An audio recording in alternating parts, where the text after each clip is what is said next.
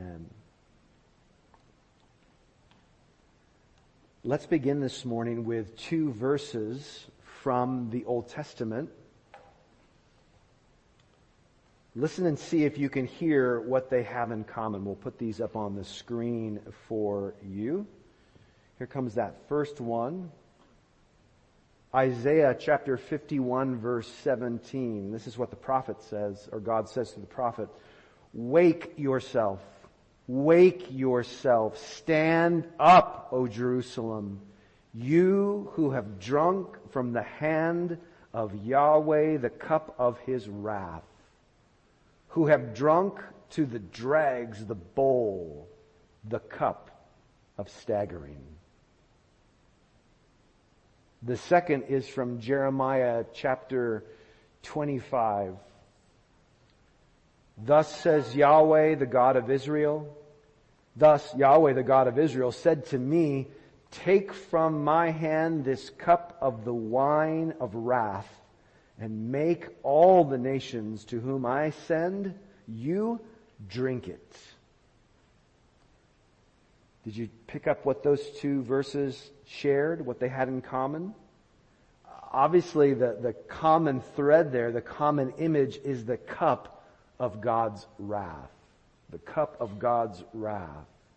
Later, the book of the Revelation, at the very end of the Bible, will utilize this exact same imagery very clearly in Revelation chapter 14, verse 10, and Revelation chapter 16, verse 19. It will pull in and draw in this idea of this, it will use the cup as an image of the wrath of God that is still to come. But my goal in beginning with those verses this morning in our time together, my goal in beginning with those verses is to set the stage for a powerful scene we're about to witness this morning. To set the stage for this passage. We're looking at Matthew 26 this morning, verses 36 through 46. Matthew 26, verse 36 through 46. Easy to remember. This is a passage, of course, from our Bible reading plan this past week. Copies of that are right there in the back. Make sure to grab one and join us on that journey this week as we read through God's Word. So, having just shared, when we're in Matthew 26, here's where we are. We're dropping into this scene where, having just shared His last Passover meal with the 12, verse 30 of this chapter tells us that after they, that is Jesus and His disciples, had sung a hymn, they went out to the Mount of Olives. This means that they left Jerusalem through one of the eastern gates, through a little kind of canyon valley. It's called the Kidron Valley. And it just drops down to the slopes of these hills, and they're called the Mount of Olives. That's where they went. That's where Jesus and His disciples went. It is most likely getting very late in the evening after that meal and that time together. If you want to know more about what took place at that meal just before they left, read John chapters 13 through 17. And there John, who was one of the men at that meal, tells us more about what Jesus taught them, how He prepared them. More than we have, of course, in the Gospels, Matthew, Mark, and Luke. So it's getting late, but the night is not over, as verse 36 goes on to reveal. Look at 36 with me. Then Jesus went with them to a place called Gethsemane. It just means olive press. It's where they probably took the Mount of Olives, made olive oil there. Olive press. They went to a place called Gethsemane, and He said to His disciples, sit here while I go over there and pray. And taking with Him Peter and the two sons of Zebedee, that's James and John, He, Jesus, began to be sorrowful and troubled. Then He said to them, these three, my soul is very sorrowful, even to death. What does that mean? It means I am grief-stricken enough to die. I am grief-stricken enough to die. Remain here and watch with me. And going a little farther, he fell on his face and he prayed, saying, My Father, if it be possible, let this cup pass from me. Nevertheless, not as I will, but as you will. And he came to the disciples, the three, and he found them sleeping, and he said to Peter, So could you not watch with me 1 hour? Watch and pray that you may not enter into temptation. The spirit indeed is willing, but the flesh is weak. Again, for the second time, Jesus went away and he prayed, My Father, if this cannot pass unless I drink it, your will be done. And again he came and he found them sleeping, for their eyes were heavy. So leaving them again, he went away and he prayed for the third time, saying the same words again. Then he came to the disciples and said to them, Sleep and take your rest later on. See, the hour is at hand, and the Son of Man is betrayed into the hands of sinners. Rise, let us be going. See, my betrayer is at hand. Now, did you see the cup there? Did you see the cup? Did you catch the imagery of the cup imagery in this passage? Yeah, Jesus talks about it explicitly in verse 39. Do you see that? And then he alludes to it again in verse 42. And then again it says in 44 he was using the same words that he had used before this. But how are we to understand the imagery, that imagery here? Well, what we want to do is not start with Isaiah or Jeremiah like we saw. We want to start with the Gospel of Matthew itself. We want to start with the context itself and say, does the context of Matthew give us any indication what Jesus means when he says, let this cup pass from me?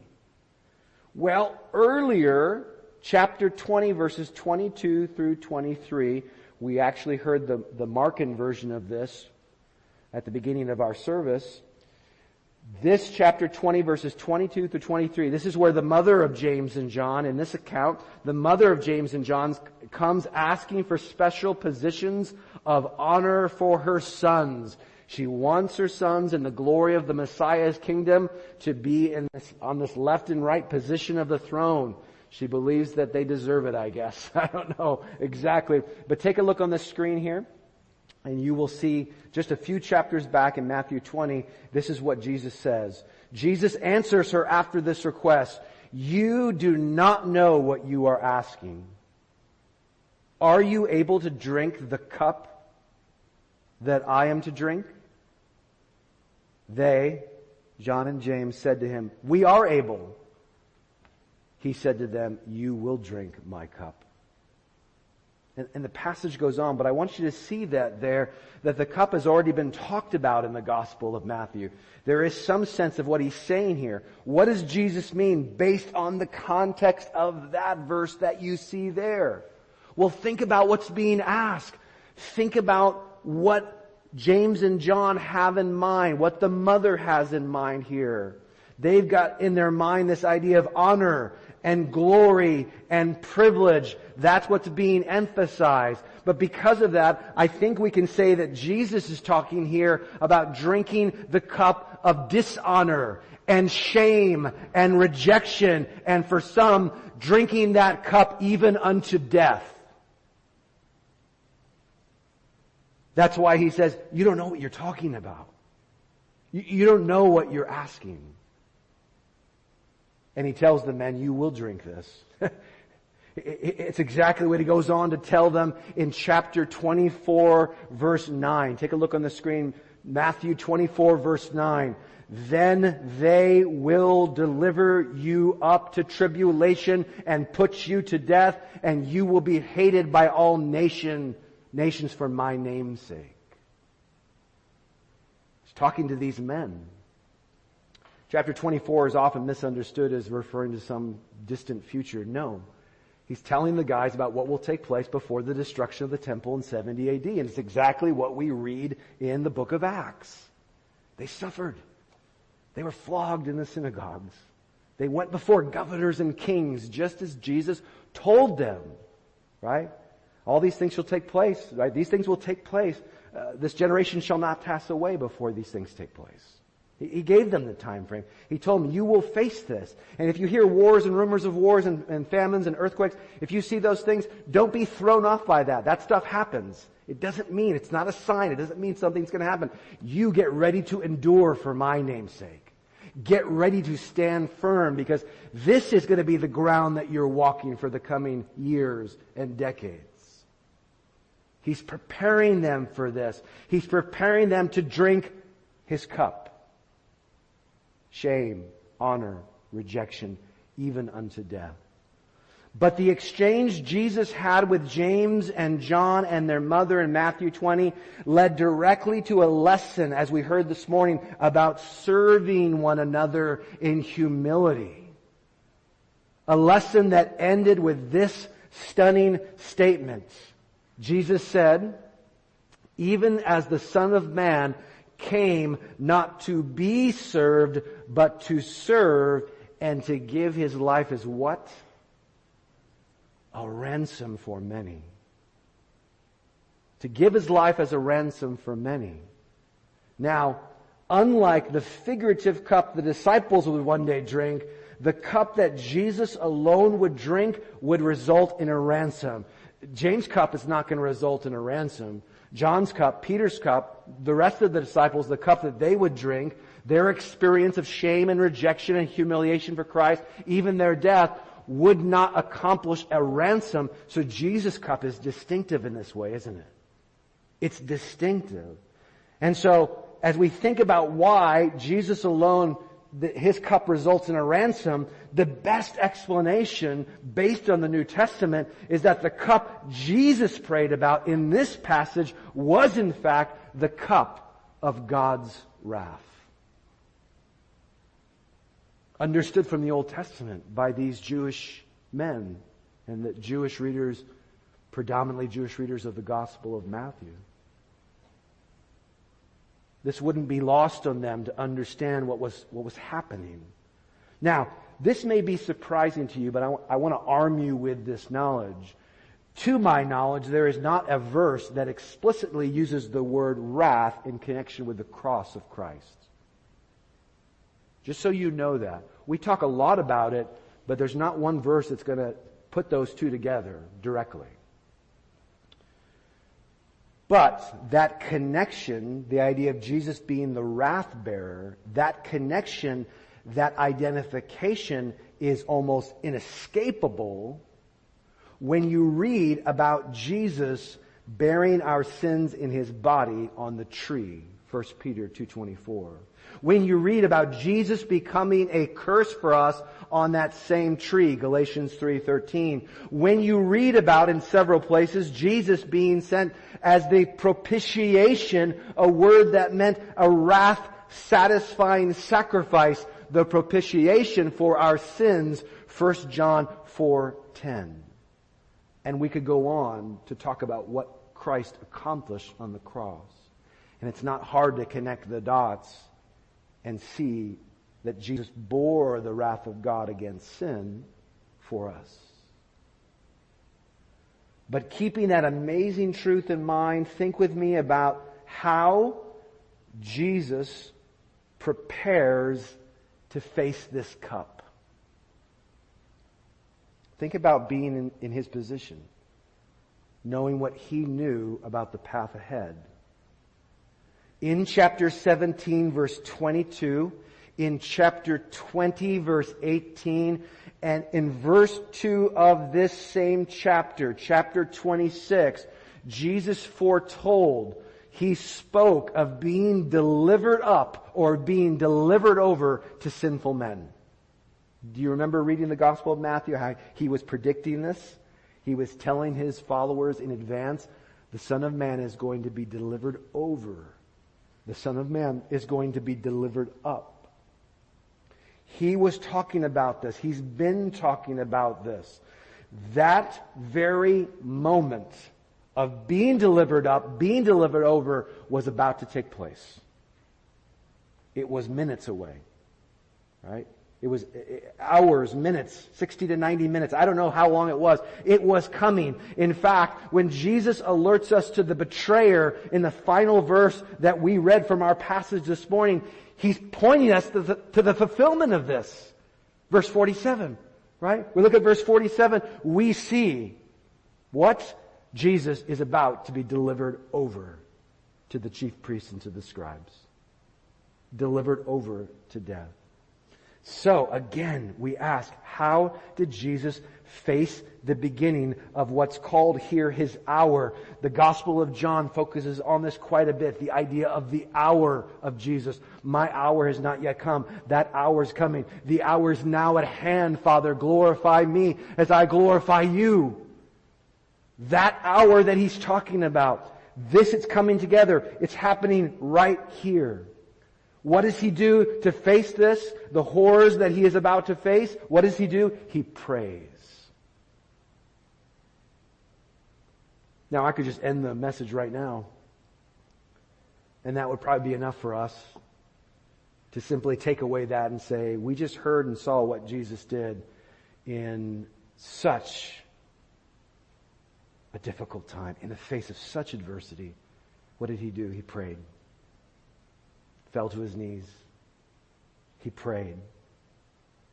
But let's keep going here and unpack this idea. He prays.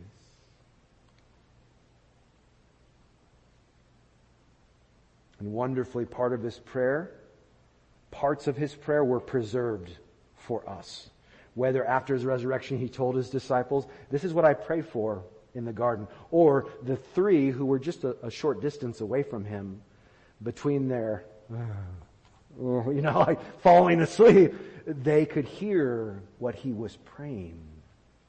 They could pick up on some of these words that He was praying, and they remembered them, even if they didn't strike them then in any particular way, or they didn't understand the context of those. They are preserved for us by God's power in this sacred word for 2,000 years. These words are preserved for us. Why? So that we might learn about, that we might love our Redeemer even more. That we might understand what He endured, what He went through. And why were they preserved for us? So that we might follow our teacher's example in adversity, in prayer. We're learning from Jesus. Even when Jesus is not directly teaching them, He's teaching them. How often was that the case, that Jesus was just living coram Deo before the face of God? Living for the glory of God. He was just living and He was modeling that righteous life for them. And they were learning from it. They were picking up from it. Also from the direct instruction that He was given. We are learning from this. So, what do we learn here from His example? Well, first of all, take a look on the screen. First, we see here that our King exemplifies, our King's example, He exemplifies what we might call dependent prayer. Dependent prayer. It is certainly true that some people only pray, or only pray fervently and sincerely. That is, they only really pray in the worst of times.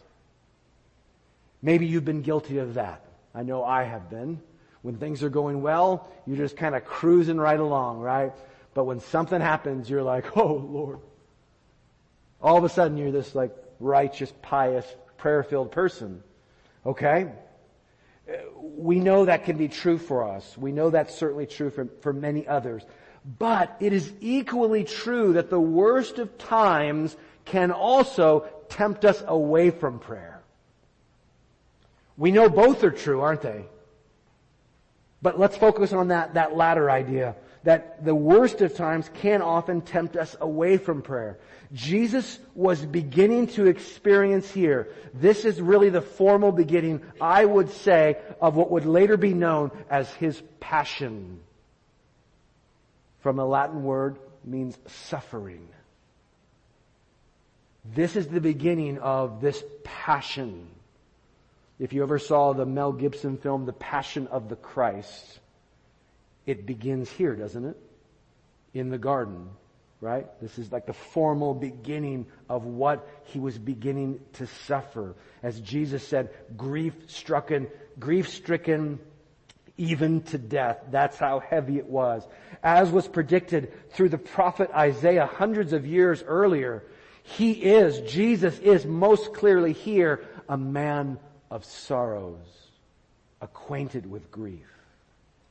For He has borne our griefs. He has carried our sorrows. All of it now is beginning to wash over Jesus. Waves, torrents of distress, crashing down on Him. Grief, human pain, the sin and suffering of this fallen world coming crashing down upon Him. We'll talk more about what He was thinking about, what He was facing. Maybe the words of his ancestor David came to his mind as he fell down before God. Look at Psalm 55, verses 4 and 5. My heart is in anguish within me. The terrors of death have fallen upon me. Fear and trembling come upon me, and horror overwhelms me.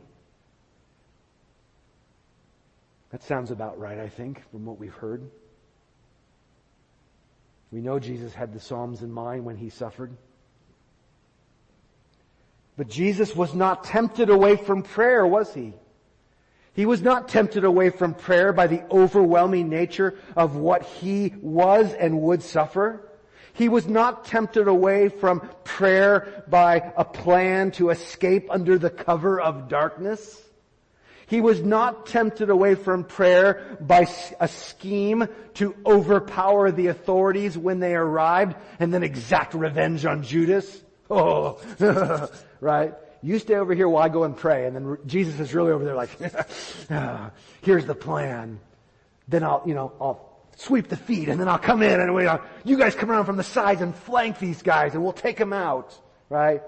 Boom, that's not what He's thinking about. He's not tempted away from prayer by this. He's not tempted away from prayer by any of the other worldly solution to His suffering. Any fleshly solution to His suffering. Instead, He brings His grief to God.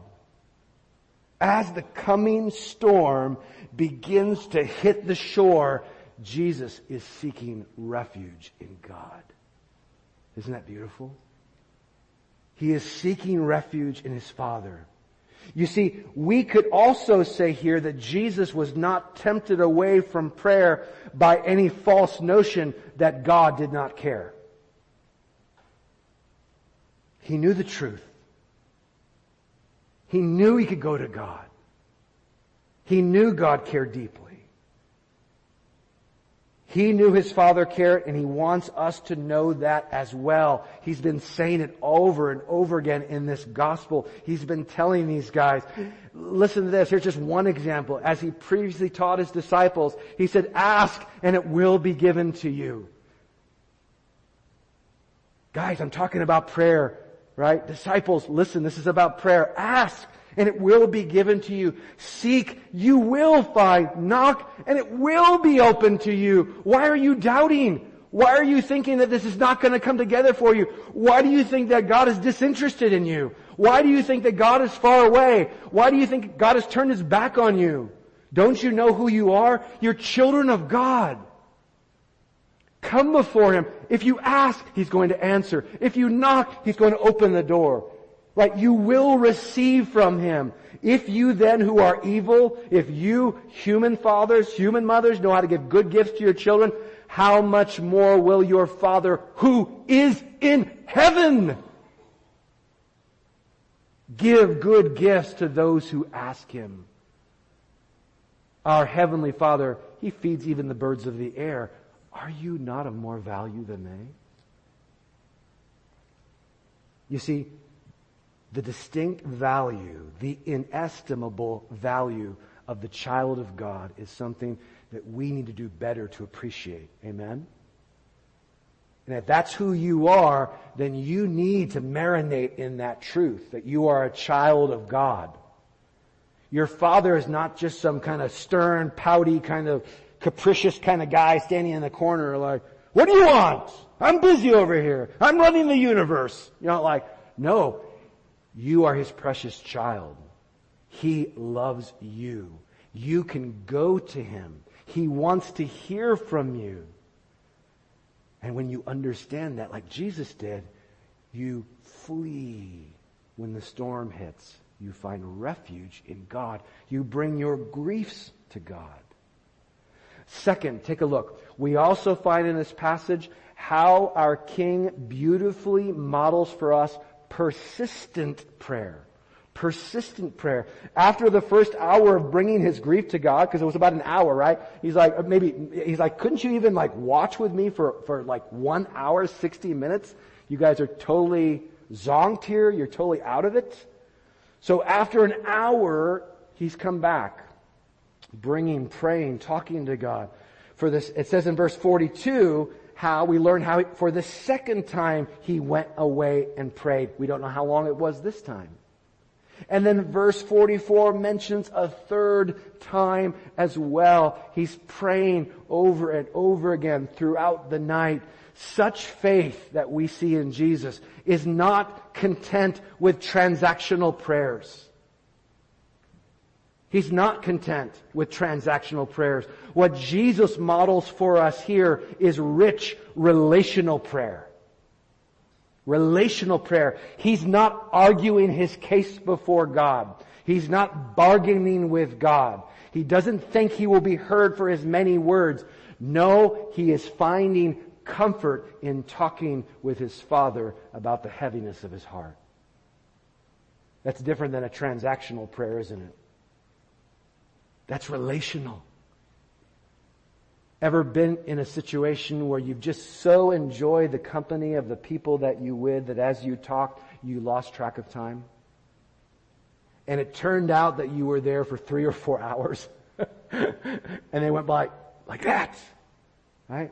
Time is not a factor here when it's so relationally rich. Lord, that our prayer times would be like that. Amen? Relational, not transactional. Hey, Lord, it's me, Pastor Bryce. How you doing? I've got this things that I want you to do for me. And I'll say a lot of flowery words and theologically precise words. And okay, good. I'll check this box off. I've prayed. You know, kind of walk away and think like the formula has been satisfied. It's all kind of been transacted. That's not what we see here. Jesus is going to his Father with the heaviness of his heart. We need to let that inspire us, brothers and sisters, to think about God and think about our prayers in exactly this same way. Not say persistent prayer, how long can I go? I'll start with 15, tomorrow will be 30, next week will be 45, and I'll work my way up to 3 hours, and then I will be really righteous. I will be so godly after that, right? As if, like, just the length of it is the deal. No, that's not the point. The point is that it's persistent because it's deeply relational. He is bringing his griefs to God. A third and final point that we see here as our teacher, as our master, models for us this prayer life. A third and final point we see in this passage is how Jesus exemplifies for us what we might call submissive prayer. Submissive prayer. Jesus is not afraid to bring his request to the Father.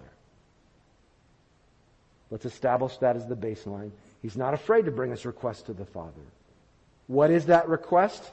That request is this: if possible, the cup might pass from him. I take that to mean, based on the Word of God, He is saying, Father, if there is any other way to pay this ransom, let it be so. Jesus is not turning away from his mission. He's saying, if there's some other way to pay this ransom, let it be so. But what inspires this request? Was it doubt in Jesus? Was it selfishness on the part of Jesus? To those we say emphatically, no. No, not at all. It was simply a human being recoiling in light of certain suffering and death. That's all we're seeing here. A human being recoiling in light of certain suffering and death. The 17th century commentator, beloved commentator Matthew Henry describes this so well. He said, he had a full and clear prospect of all the sufferings that were before him. He foresaw the treachery of Judas, the unkindness of Peter, the malice of the Jews, and their base ingratitude. He knew that he should now, in a few hours, be scourged, spit upon, crowned with thorns, nailed to the cross, death in its most dreadful appearances, death in pomp, attended with all its terrors, looked him in the face. Recoiling. But again, this recoiling was not wrong. In fact, that's what God designed human beings to do. We have built-in self-protection protocols. It's part of our programming. We have built-in self-protection protocols. What we look around when we see the world today and the state that it's in is we see that programming going awry. We see people doing all sorts of things to protect themselves that end up destroying them and hurting others. But the base, the root of it, are these self-protective protocols at work. Even in Jesus, in his perfection, they help keep creatures like us alive in a world like this. And yet, again, the best proof that neither doubt nor selfishness was motivating Jesus to pray this way was, in fact, the submissive spirit he demonstrates right here from the very outset. We know doubt and selfishness are not part of this. Why? Because just listen to Jesus. Look at verse 39 again. My Father, if it be possible, let this cup pass from me. Nevertheless, not as I will, but as you will.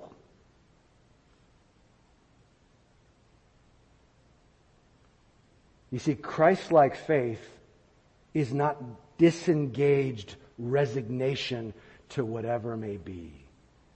Hey man, you just gotta go with the flow, man. You just gotta float away, man. Right? Tim, you remember people like that in the 60s and 70s? Yeah, saying that stuff, right? Just go with the flow, baby.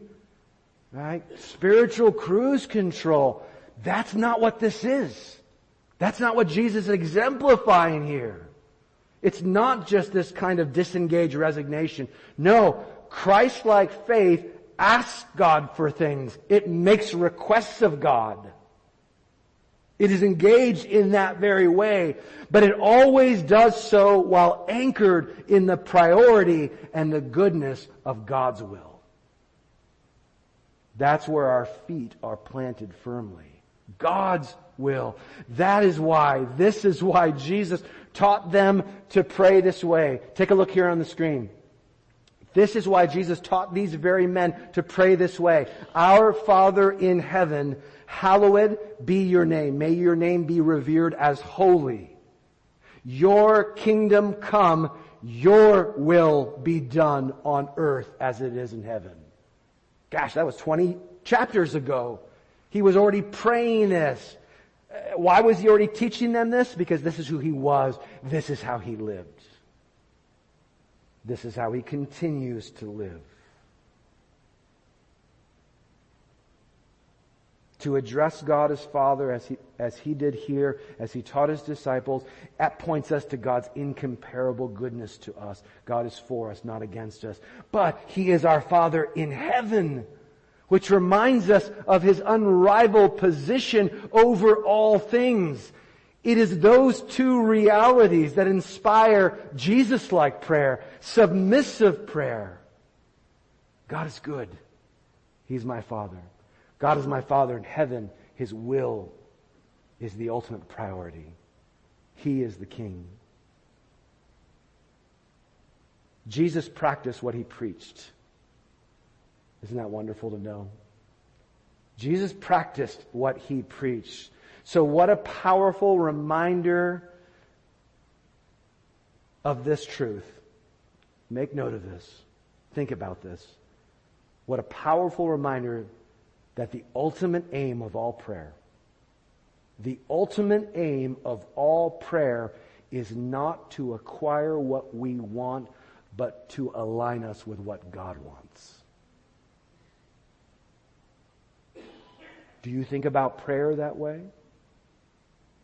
The ultimate aim is not to acquire what we want, but to be aligned with what God wants. Why is that the ultimate aim of prayer? Because we can never do better than the Father's will. Tell yourself that over and over again. Build each other up in your faith based on that. I can never do better than the Father's will. There's no plan I can come up with. There's no future I can imagine. Right? There's no scheme that I can concoct. There's no roadmap for my life that is better than the Father's will. Not even close. And for us, as we know, His will is always that we become more and more like Jesus.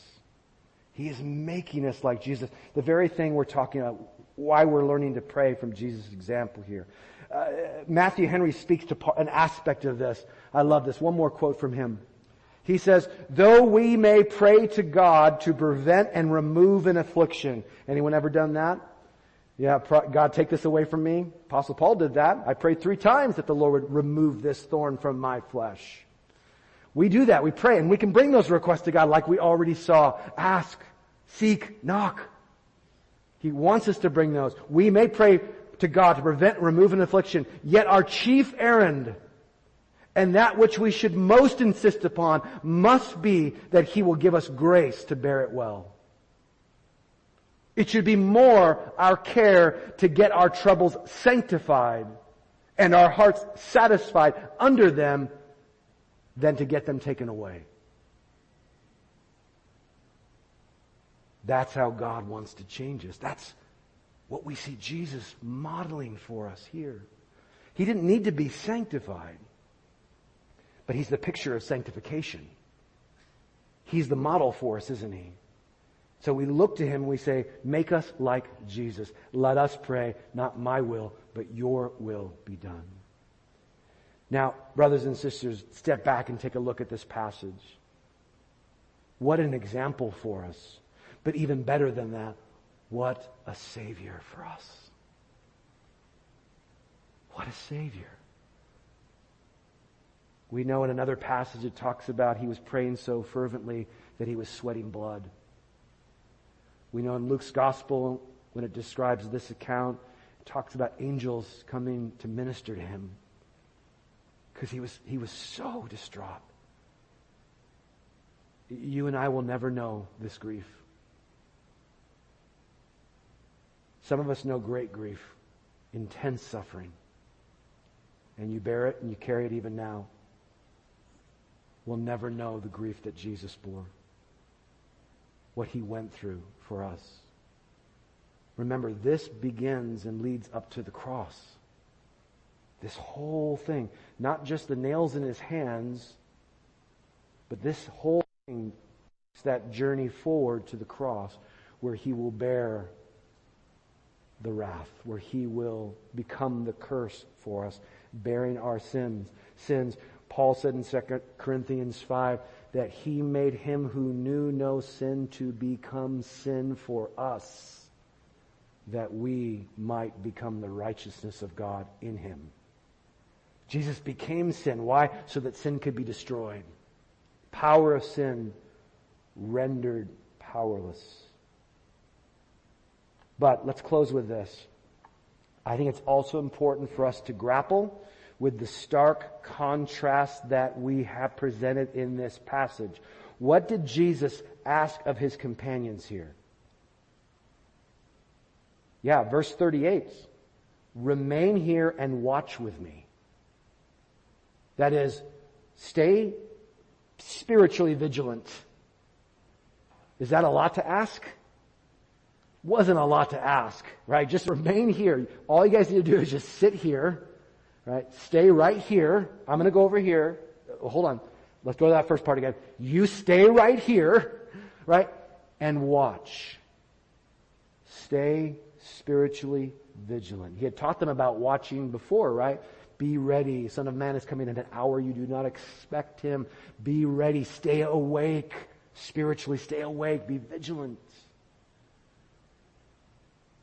Not a lot to ask, but as we see here, they failed repeatedly, over and over again. I don't know about you, but that sounds really familiar to me. Not something I care to admit, but that sounds really familiar to me, what I see with these disciples. Sadly, it looks like my struggle with watching and praying. I see myself here. I am more like these disciples than their teacher when it comes to prayer. Sadly. Can you relate to that? Do you see yourself in these men as they struggle to stay vigilant? They didn't perceive the place where they were, did they? How many years later would they look back and they said, that very night, what were we doing? We were sleeping. We were sleeping? We were sleeping. Oh. Can you imagine thinking about that? Looking back and knowing everything that took place after that.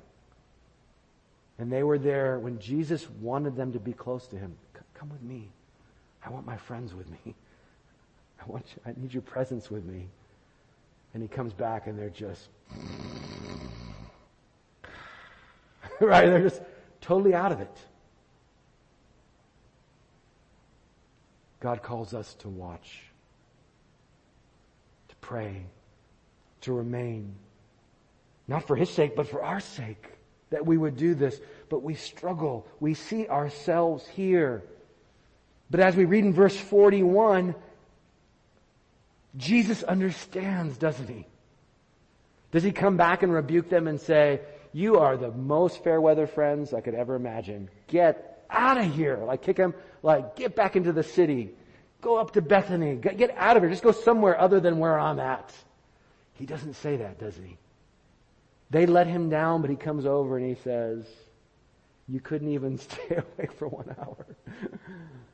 What does he tell them though? He understands their struggle and he wants to encourage them. He wants to equip them for this struggle. He says, watch and pray that you may not enter into temptation. The spirit indeed is willing. I know that you want to, but the flesh is weak. But you find a principle at work in yourself, right? Battling. Sometimes that's related to the body.